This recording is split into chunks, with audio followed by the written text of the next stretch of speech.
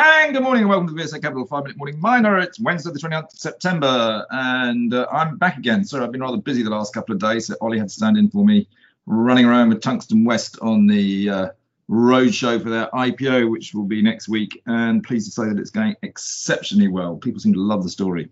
But it is a good story, isn't it, Paul? It is a good story, indeed, and looking forward to the uptake of the deal too. So, yeah. So anyway, look, I'll tell you what, there's some pretty big news out today over in Canada, which is worth talking about, isn't there? Because there's been a big gold merger between Kirkland Lake and Agnico Eagle mines. Yes, that's right. All share transaction there, creating what you would have to call a real behemoth of Canadian gold production here. Based on the merged company's production statements for last year, it would become the third largest gold global miner on an annualized basis, about 3 million ounces when they put their assets together. So that would be just behind Newmont and Barrick at this point. And it seems like it's a reasonably good deal, particularly around the Kirkland Lake District, where the two of them have really significant stakes in the acreage over there. So it seems to be a good deal. Yeah, look, I mean, we've talked a little bit about on this podcast M&A activity, et cetera, et cetera. And I think there's no question of that is the mood music, should we say, for the next couple of years probably. And the majors are out there looking for big assets, aren't they? And any small exploration company that can prove it's got the potential to have a big asset is either going to get gobbled up or farmed in, because that's what these guys have to do to keep going forward.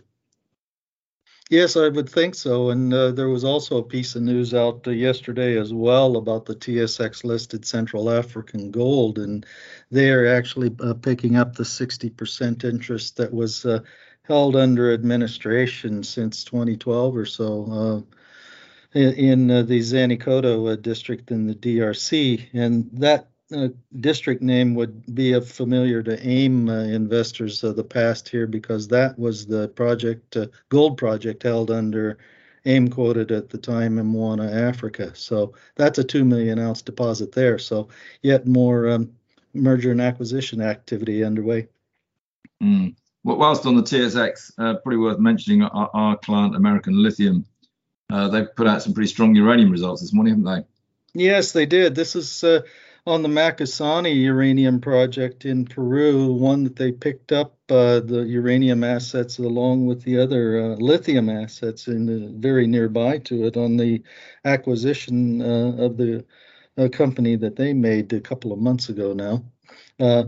No surprises here, because this project has been explored quite a lot already. So we're just getting really some reconfirmation from the GOs for the first time of American Lithium to walk this property and do some sampling. And there is outcropping uranium mineralization here. And you can tell from the rocks, because oxidized uranium minerals, they're quite bright yellow in color when you see them coming out on fractures. And they, of the 90 samples of grab samples that they take, the mean grade was over 2% uranium. So there's definitely high grade to be developed here. The question is whether or not there is real volume as well on the Macusani project. And this is worth chasing now with the uranium price up there at $50 a pound. Just gently remind me, Paul, just how well the uranium prices perform. Why not? Thank you very much. Yes. And I always thought you were wary of grab samples. You like to see proper full assays. Yes, and I am. And yes, there has been a resource, non-compliant resource compiled on Macusani, but it was always a question of the uranium price, bringing it back into the realm of economic possibilities. So we'll see what they can make of it at this point. Okay. Anything else that maybe on AIM you want to talk about? Sorry, I've got yes. as well. Yes, I would. To mention, AIM quoted the Botswana Diamonds. They have exercised their option to take over the firm of Vutomi, which is the entity which held the diamond rights on the Thordy River project that they have in South Africa. They'll do that by issuing about 57 million shares, which is worth about 628,000 sterling to take the full option rights there. So that consolidates their ownership on the Thorney River District. And this follows right on the back of some press releases just in recent days showing that the drilling that they did over the last several months has come up with some good indications of kimberlite there. Okay, that's pretty good. That's probably enough today, Paul, isn't it? I think so. We'll call it a day. Yeah, that sounds fine. See you tomorrow. Thanks.